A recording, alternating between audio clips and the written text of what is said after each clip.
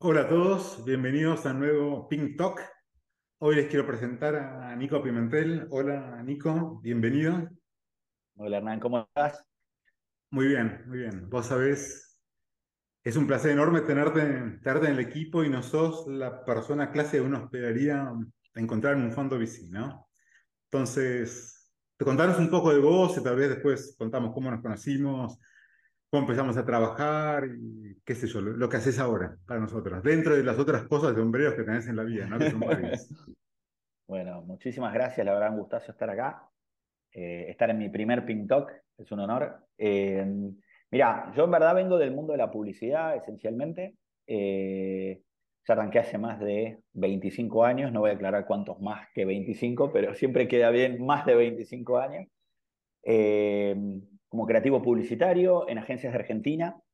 Eh, Ahí hice una carrera eh, siempre en la misma industria hasta, o sea, más o menos entre el año 95 y el año 2001 estuve trabajando de creativo en agencias de Argentina. Después eh, ayudo a armar a Carlos Pérez y a Daniel Melero, BB de Argentina, casi una agencia desde cero, con una franquicia BBDO, que era una agencia global que los ayuda, que les pide armar una oficina local en Argentina. Entonces vivo como la sensación del startup dentro de una agencia de publicidad. Eso te iba a decir, Eh, es otro tipo de startup, pero es estar de cero, dónde ponemos oficina, a Arrancar quién contratamos, ¿no? en un coworking, una agencia que al día de hoy ya tiene más de 20 y pico de años, más de 200 empleados, haciendo campañas globales para marcas. Y ese startup arrancamos en una oficina de Regus, 10 personas. Sí, es eh, difícil escalar los negocios de servicios, ¿no? Muy Totalmente. complicados. Es Totalmente. un montón Después, 200, ¿no? Para la industria. totalmente. Después, trabajé más o menos 10 años ahí y en el año 2010 armo un nuevo startup, pero ya mío, donde ya yo soy founder, co-founder, que se llamó Más Castro, y cuyo objetivo era seguir en el mundo del marketing, pero con una propuesta de valor al costado de la publicidad, que era la innovación al servicio de la comunicación, ayudar a marcas a conectar de nuevas formas con consumidores. Ahí, a lo Malcolm Gladwell, vieron que Malcolm Gladwell siempre habla de 10 años. Bueno, tuve mis 10 años de. En verdad, él habla de 10.000 horas, no habla de 10 años. Pero vinieron mis 10.000 horas en Más Castro de empezar a cruzar el mundo de la innovación con el mundo de la publicidad. Y más o menos fue también otro ciclo de 2010 a 2019. Eh, de vuelta, en una agencia de innovación que en su momento fue también y generó un hito dentro del mundo del marketing y la comunicación a nivel global, porque no existía este expertise específico, lo cual eso hizo que también Mascastro escalara como marca en otros territorios, laburando y creando incubadoras de innovación para marcas a nivel global como Mondelez, trabajando para Y vos, Google, Nico, trabajando. yo te conozco porque eso es lo que me gustó. Por eso estamos acá, ¿no? Porque conectamos mucho de ese lado. Vos decís publicidad muy a la ligera, ¿no? Pero la parte publicitaria es el último elemento de una estrategia de marketing, ¿no? Realmente es depurar clientes, sus necesidades, la esencia de las marcas, cómo se comunica eso en 30 segundos o 15 segundos o en una lámina, ¿no? Totalmente, Contanos después un totalmente, poquito de eso, tal vez podés, medio a modo de ejemplo, contar lo que hicimos juntos en Pink también. totalmente, totalmente. Claramente, hoy cuando uno habla también de publicidad y marketing, está hablando de brand building, ¿no? De cómo Sí. construir una marca. Y como bien vos decías, eso que vos traes, son piezas específicas que o sea, se suman a una gran narrativa que uno tiene que crear para generar un posicionamiento de una marca en la cabeza de millones de personas. Por lo cual es una industria que involucra mucho la psicología, la sociología, 100%. la antropología y obviamente la creatividad, el uso de tecnologías. Y me gusta que eh, dijiste en la cabeza de la gente, pues las marcas no viven en el mercado, ¿no? No existe el mercado, una cosa abstracta, ¿no? Es la cabeza de la Totalmente. gente. De hecho, si uno y hablando más del mundo de startup y del mundo de los negocios, hay un montón de cosas a la hora de evaluar un negocio que son, llamémosle, tangibles. Se pueden valorar desde, bueno, cuánto vale a ver el benchmark contra otra cosa para entender su Ujú. valor. Una marca realmente bien construida es invaluable, es algo que si lo tenés que ponderar por lo que te salió, bueno, puedes registrarla, algo que, pero una marca bien construida y por algo también hay marcas y empresas que entienden que más en el mundo de la tecnología, donde muchas veces winner takes it all, la marca es clave para Sí, realmente escalar y llevar tu negocio a otro nivel. Entonces, sin hay muchos duda, experimentos muy divertidos de posicionamiento de marca. Hay uno que me viene a la cabeza ahora que agarra un grupo de gente, no sé, le dicen, no sé, ¿cuál de estas tres marcas no sé, qué sé yo, de desodorante preferís? Y la gente elige algo. Y después les preguntan en vacío, ¿qué marca de desodorante preferís? Y la gente dice otra cosa. Y si en vez de tres ponen cinco, tal vez la gente elige alguna otra que no estaba en ninguna de las anteriores. Ese es realmente el top of mind. La gente para elegirte primero tiene que recordarte, ¿no? Paso uno, tienen que saber que existís y no solo saberlo en lo profundo de sus mentes, sino tenerlo como top of mind, por eso la expresión. totalmente. Y encima de eso, después tienen que, tu objetivo después es agregarle tags, por decirte, a esa palabra. Si vos Claro. realmente, yo te digo Disney, ¿qué tag se te viene a la cabeza? Y magia, recuerdos, no sé, Sí, infancia, familia, sí, entretenimiento, sí. familia. Entonces, ya ahí todos esos tags, en algún punto Disney se ocupó de pegárselos a la palabra Disney dentro de tu cabeza, a Claro. partir de experiencias, productos, servicios y contenido, por decirlo. Y que Entonces, después todo cuesta cambiar. eso es un ecosistema holístico de estímulos que a lo largo de tu vida esa marca hizo con vos. Entonces, volviendo y para terminar la curva, esta curva de aprendizaje barra de este arco narrativo de mi historia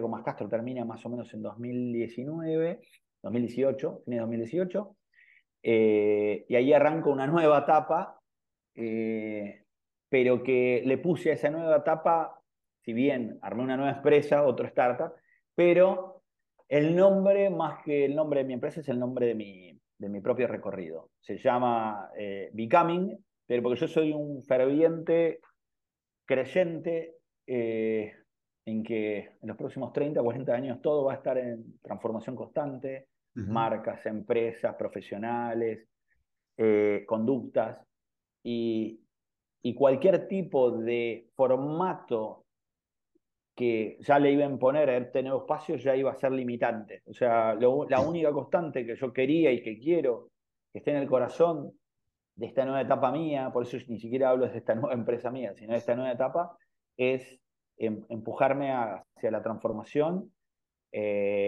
amigarme con la transformación, porque también eso es otra palabra. O sea, uno vive hablando de transformación, pero hay un momento como generación X, que soy yo, creo que vos también sos generación X o estás ahí entre X y millennial, yo soy pero un X jovencito. bueno, Me yo soy un X. identifico millennial. Te autopercibís como millennial. Me autopercibo millennial.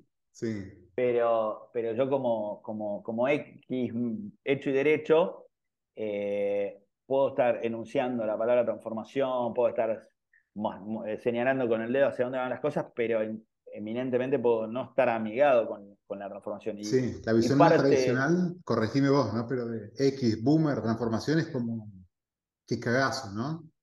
y qué Pasó algo. cagazo, qué incomodidad, ya me rompí el orto bastante como para que tenga que Ujú. volver a ponerme a prueba. Entonces, hay varias cosas que se nos juegan a la generación X. Y parte de enunciar esto en el propio nombre de mi empresa es obligarme a decir, bueno, pará, amigate, porque ya no. Yo creo que la generación X tiene como cierta ingenuidad de pensar que en algún momento esta transformación se va a detener y vamos a Hay volver un a una destino, ¿no? fórmula.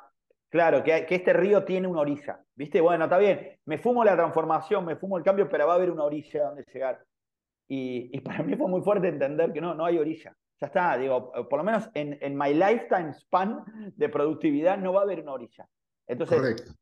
eso me obliga a amigarme con la transformación y a dar pasos como el que estoy haciendo ahora con ustedes, con Mr. Pink, que es o sea, sin dejar de tener mi agencia, sin dejar de estar trabajando para clientes, entiendo que aparte me obligo a mí mismo a ensancharme, a meterme en una industria donde, como habrán visto y escuchado en mi carrera, no es que yo, si bien he hecho startups en el mundo del servicio y de la comunicación, no es que vengo del mundo del emprendedorismo como se lo conoce, el mundo más Silicon Valley, el construir empresas de tecnología. Sí, obviamente desde lo marcario, pero y muchos de los laboratorios que les comentaba antes que pude haber hecho para Mondelez, para Disney o para Google, eran laboratorios que ayudaban a despertar el espíritu innovador y emprendedor dentro de la cultura de esas empresas. Técnicamente nunca me había relacionado con esta industria de esta forma, por lo cual para Yo mí, que me recuerdo, hayas perdón, invitado a una de Mr. las Pink, primeras charlas, ¿no? Que vos me decías, pero Hernán, yo de Venture Capital no sé nada, yo era perfecto. Yo creo que así como todos estamos becoming something, ¿no? Convirtiéndonos en algo más, las líneas estas tan rígidas de, no sé, yo soy ingeniero y vos sos publicista, entonces no tenemos que cruzar, ¿no? Salvo que mi industria necesite contratar un publicista. Me parece que eso ya no va, por eso en Mr. Pink tenemos gente de perfiles y creencias y visiones del mundo muy diferentes, ¿no? Y creo que convivimos todos bien y creo que eso nos hace potentes, ¿no?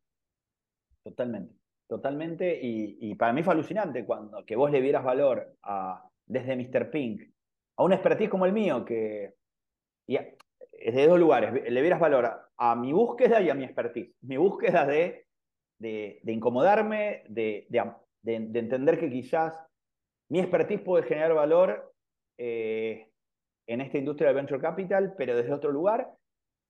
Para mí ya es maravilloso de parte tuya y de parte de todo el equipo de Mr. Pink que me recibió maravillosamente bien.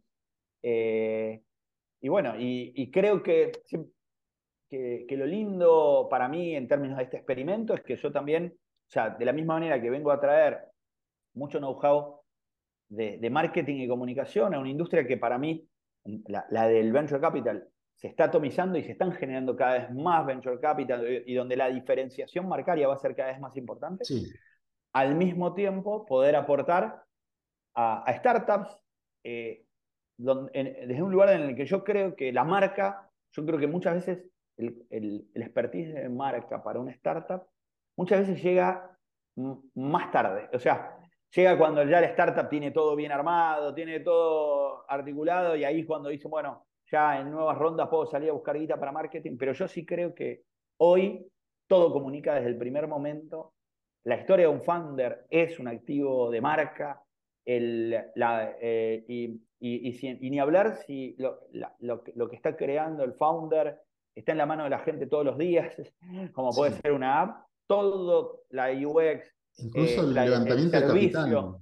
Yo la semana pasada estuve dando un taller acá en Uruguay sobre cómo armar un deck, ¿no? Yo soy muy contrario a... No nos gustan mucho los decks a nosotros, pero el deck existe, hay que tener uno, ¿no? Y definitivamente no hay un deck perfecto, ¿no? Y creo, si di bien mi charla, que lo único que espero que sí le haya quedado a la gente es que hay que contar una historia, ¿no?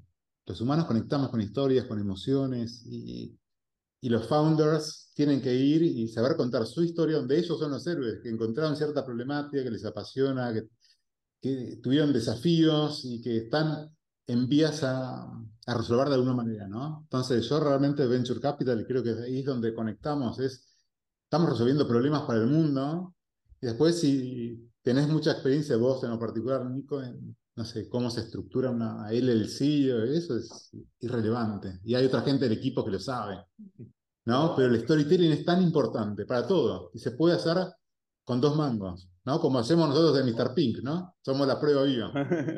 Totalmente.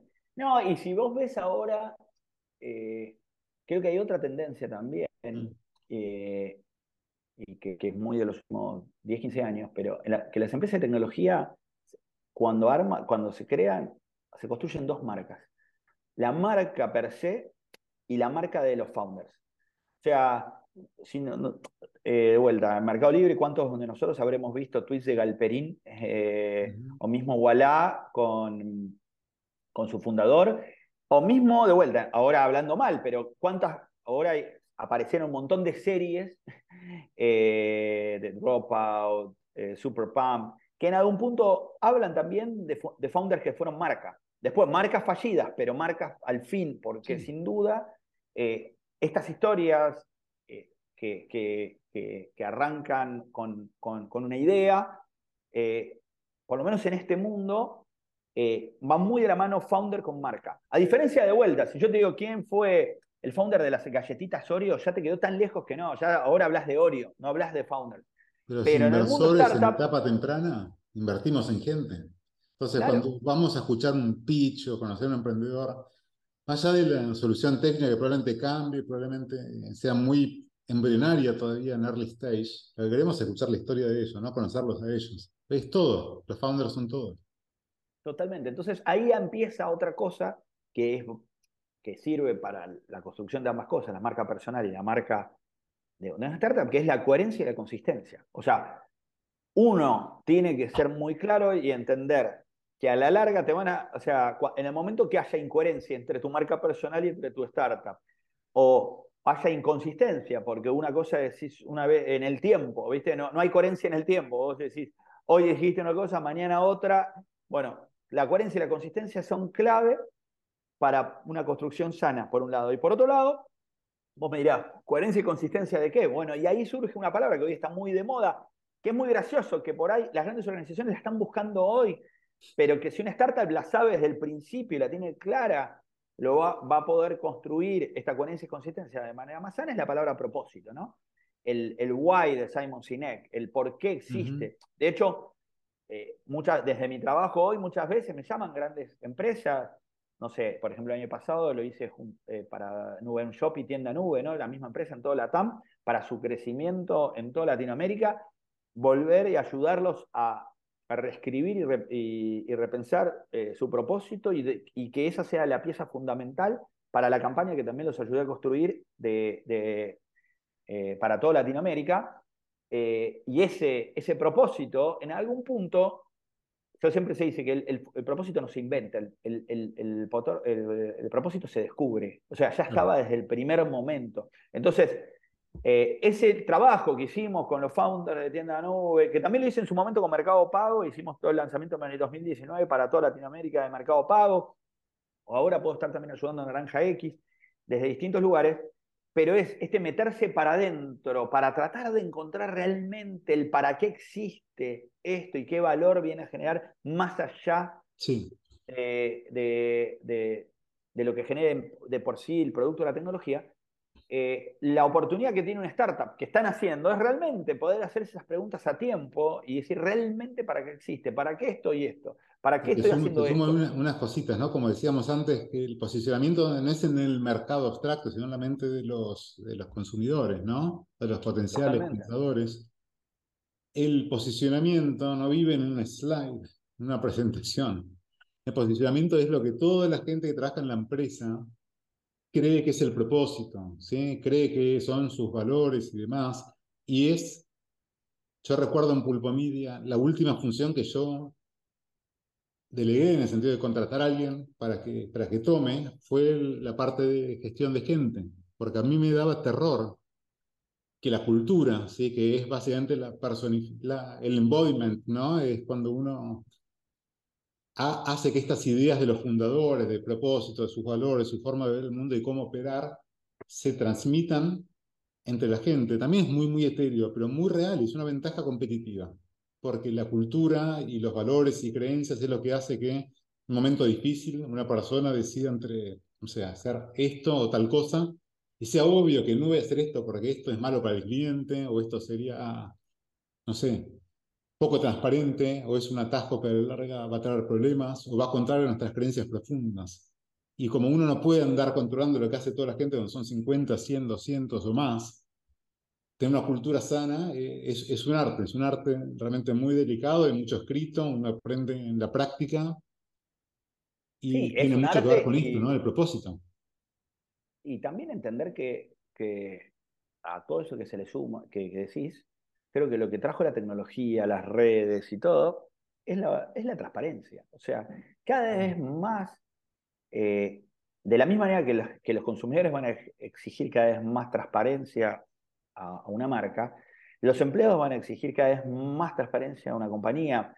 Y aún así, más allá de esa exigencia, ya los hilos se empiezan a notar. Ya hay algo, cuando esas incoherencias, ni hablar de un empleado, o sea, con sus líderes, que me dicen, che, muy lindo el propósito, muy lindo el posicionamiento, pero conmigo están siendo incoherentes o Claro. conmigo están siendo inconsistentes. ¡Pum! En 2 minutos hay un tweet, en 2 minutos hay algo que, porque hoy, de vuelta, gracias a las redes, ya hay un empoderamiento de la gente en todos sus órdenes, como empleados o como consumidores, para manifestar esa incoherencia o esa inconsistencia que está teniendo esa marca o esa empresa en función de lo que dice y lo que hace. Sí. En el positivo, para los líderes auténticos, es una ventaja enorme, ¿no? Para contratar gente, para atraer clientes, ¿no? Para levantar fondos. Totalmente, totalmente, es un círculo virtuoso. A la larga, si uno realmente es auténtico, sabe contar lo que es y lo que hace, al mismo tiempo contagia eso puertas adentro, es un círculo virtuoso que te va a permitir crecer en el mercado, crecer en inversiones, crecer en una cultura cada vez más fuerte y desde ese lugar poder escalar a otro nivel. Ujú. Tal vez como para... me encanta todo esto, creo que tenemos que hacer como un deep dive en un momento, ¿no? A mayor, Cuando quieras. muchísima mayor profundidad, pero contarle un poco a la gente, como Venture Partner, Mr. Pink, qué tipos de ayudas o cómo te ves sumando, ¿no? Esto lo estamos construyendo juntos, ¿no? Digamos, se aceptan también Bueno, sugerencias, ¿no? totalmente. Bueno, yo creo que antes de hablar de lo que voy a hacer, creo que está bueno contar lo que ya hicimos, Dale, que es, dale. creo que en ese espacio lo que primero hicimos y para hacer este walk the talk fue tratar de vuelta de entre todos los venture partners, poder alinearnos en un propósito, alinearnos en un posicionamiento, en valores, en personalidad de marca, porque eso era clave para cualquier otra cosa que podíamos hacer más adelante. Entonces, una vez que logramos esa alineación, ese convencimiento, porque de vuelta, también uno cuando lo expresa y lo manifiesta, también tiene que venir ese convencimiento. Bueno, empezamos a trabajar ya formalmente en cómo llevar eso a la acción, cómo llevar, o sea, que de vuelta y a favor de lo que veníamos diciendo antes. Es un círculo virtuoso cuando eso no es un invento, ese propósito, esa estrategia, sino en Ujú. verdad es tan solo poner en palabras lo que ustedes ya estaban construyendo antes de mi Creo que llegada. en ese proceso, uno de los talleres que organizaste, vos dijiste algo así como, claro, parece tonto y fácil para uno porque vos lo tenés, digamos, ¿no? A veces uno no valora, ¿no? Los pequeños detalles del propósito, de la cultura, de la startup, de la empresa, del fondo, de lo que sea, ¿no? De la organización. Pero para vos es una obviedad, ¿no? Como el tipo que no tira basura en la calle, es una obviedad no tirar basura en la calle. Y otro puede decir, mirá qué educado, digamos, ¿no? Claro. Seguramente, nunca hablamos del tema, pero me imagino Nico Pimentel no tira basura en la calle, ¿eh? Vos te imaginás que yo tampoco. Para nosotros es una vida, es una acción declarada, pero a veces es bueno igual ponerle nombre a ciertas cosas, ¿no? Como nosotros tenemos muchas parte de nuestros valores o creencias de respeto a los emprendedores. Sí, uno diría sí, por supuesto, qué tontera. Está bien, pero está bueno Y de pensarlo y hecho, reafirmarlo. fíjate que parte de ese trabajo fue un research. Ese research que hicimos entrevistando, yo en lo personal entrevisté a emprendedores en los cuales Mr. Pink ya había invertido, en emprendedores en los cuales no había invertido. También entrevisté al PIS y para mí también fue una forma de tener una inducción en esta industria Pero por un el lado PIS, inversores en Mr. Pink, se refiere. claro. Sí. Entonces, cuando a partir de todas esas entrevistas, poder también dimensionar un poquito cosas que vos ya me venías diciendo que hacían o que pensaban, pero entenderlas realmente como un valor diferencial. Algo Ujú. tan básico y tan simple como eh, responder a que alguien, cuando alguien te manda un mail o cuando alguien te Sí. escriba, algo que parece casi de un pasmoso sentido común, Ujú. parecía, y a partir de las entrevistas que tuve, algo no tan usual en mucho venture capital. Este costado humano de realmente empatizar y ponerte también en el lugar del otro, de esa persona que viene con un sueño, de esa persona, ese grupo de personas que le están poniendo horas y apostando un montón de cosas y no recibir ni siquiera una respuesta. Porque de vuelta, no es que uno tiene que decir siempre que sí, es también entender que de vuelta, como buen o sea, venture capital, que es Mr. Pink, obviamente uno de sus grandes poderes va a ser la curación. Entonces, Sí, en la curación, inevitablemente va a estar buscando lo más preciso y prometedor en función de su tesis de inversión. Pero eso no quiere decir que el cómo decir que no, el cómo ujú, apostar a una comunidad virtuosa, porque bien sabemos que muchas veces quizá una idea de startup puede no ser prometedora, pero sí el emprendedor y generar relaciones virtuosas en esta eso, comunidad de emprendedores, inversores, venture capital, ganan todos, porque también sabemos que es una mesa redonda y ese emprendedor hoy, de vuelta, puede venir con otra idea, o puede estar del ujú, lado de la inversión, o puede estar del lado de una marca el día de mañana para potenciar una startup que tiene Mr. Pink, quién sabemos. Entonces, entender que esto hay que siempre estar construyendo desde la humanidad un círculo virtuoso, es algo que entendimos también entrevistando, entendiendo. eh, entonces, volviendo, cosas que, como vos decías, para ustedes quizá eran invisibles, por lo menos lo que hizo este primer laburo es decir, esto es un diferencial, ¿no? Para vos que parece algo súper normal, veo que no es tan normal en la industria. Y creo que, de vuelta, iluminándolo y obviamente trabajando para que se note más, puede ser que Mr. Pink en el tiempo construya, porque ahí es donde se construyen los posicionamientos, lo ujú. que yo te decía, los tags de que tiene Disney, magia, familia, bueno, uno dice acá, uno encuentra esos valores auténticos, porque eso no hay cosa más linda como publicitario que trabajar con un producto auténtico, coherente y consistente.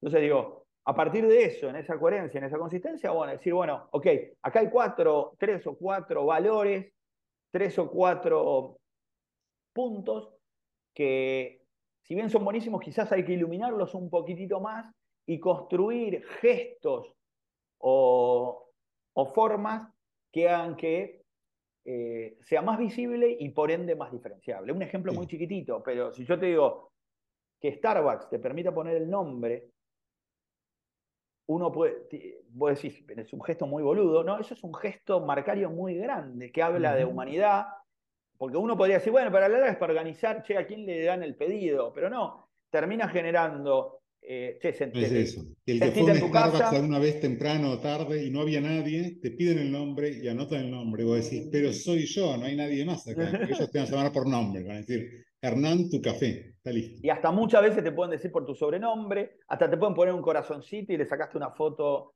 en Ujú. Instagram, hasta de repente esta lógica de sentirte en casa, de vuelta, con tan solo un gesto, la marca habló desde un montón de cosas y no gastó ni un peso en ¿cómo se llama? En un billboard o en un segundo, o sea, Sí, está sí, sí. construyendo marca desde el propio UX. Entonces, eh, creo que ahí, volviendo a este trabajo que hicimos, fue tratar de entender juntos y poner en palabras esos valores diferenciales de Mr. Pink, ese posicionamiento, para después sí arrancar a pensar marca, pero más allá de inversiones, sino decir, ok, ¿cuál es el on media que tenemos? Como lo que podría ser el on media de Starbucks era el vaso, bueno, nosotros nuestro on media será nuestro website, nuestras redes, la forma en que nuestro pink letter, como se le llama, nuestro newsletter, nuestra forma de interactuar en el día a día, los meet and pink, bueno, qué tono tienen que tener esos espacios donde vamos a juntar. Y a futuro, ¿qué otros productos barra servicios podemos crear? Ujú. El hecho que vos puedas dejar un audio en nuestro website eh, habla también de humanidad. En una industria donde por ahí mandan un mail y nadie les responde, no, no, déjame un audio, contame y vas a tener una respuesta, no importa la cantidad de audio que recibamos. Y una promesa de menos de 48 horas vas a tener una respuesta. O sea, Sí, hay una promesa que está en línea con esta lógica de vuelta, de exacerbar eso que ya hacías, pero manifestarlo y hasta ponerlo casi como un compromiso. sí. Y también es always becoming, ¿no? Porque Yo todavía hice un post contando que estaba el sitio nuevo. Claro, este es el tercer sitio, es el segundo logo. Y sí, los valores de fondo, la esencia, no creo que cambie mucho. De la implementación sí va a haber mejoras. Vamos a ir cargando locuras nuevas, medios nuevos de comunicar y aprendiendo, ¿no? Porque estamos todos en flujo. Las Totalmente, marcas, totalmente. los emprendedores, todo. Y entonces, como para también seguir en esa lógica, ahora lo que sería el step 2, mientras seguimos transformando y obviamente mejorando lo que es marca barra producto barra servicio Mr. Pink, sí también está la otra oportunidad que es ayudar a los startups invertidos con un perfil que no suele haber, por lo que me dijiste vos y por lo que estuve averiguando, en los partners que suelen tener No es los fondos usual. de Venture Capital. Y Ujú. poder desde ahí, desde una consultoría, desde estar a la a WhatsApp distance de che, decisiones marcarias que pueda estar tomando esa startup, decisiones de vuelta, y como bien decimos, y decíamos al principio, todo comunica, por lo cual hasta entender si este cambia o esta otra cosa que van a estar haciendo puede afectar positivamente o negativamente al posicionamiento que queremos construir de tal startup en tal 100%. mercado, Y ¿viste? esto no se construye con coherencia y consistencia a lo largo del tiempo. No hace falta presupuestos millonarios, ¿no? Porque tal vez alguien mira esto y dice, bueno, pero yo levanté $300.000, ¿qué me voy a poner a pensar en posicionamiento estratégico de marca?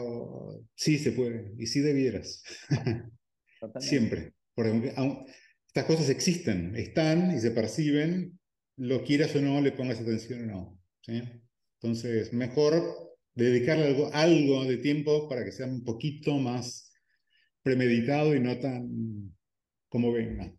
¿Sí? totalmente de acuerdo. Y Totalmente. hablando de gestos, tengo en un minuto una conversación con uno de nuestros emprendedores del portfolio, así que Bendición. tendremos que seguir charlando de esto. Es un gusto enorme tenerte, lo sabés. Muchas gracias. Es un placer. Gracias, Nico. No, por favor, y bueno, este es capítulo uno, ya tendremos capítulo 2 haciendo doble clic. De hecho, si quieren y el que vea este video nos quiere dejar preguntas para que vamos en la etapa 2, más que bienvenidos para que después lo Súper. retoquemos juntos. Dale. Abrazo enorme. Chau, chau. Abrazo gigante, gracias.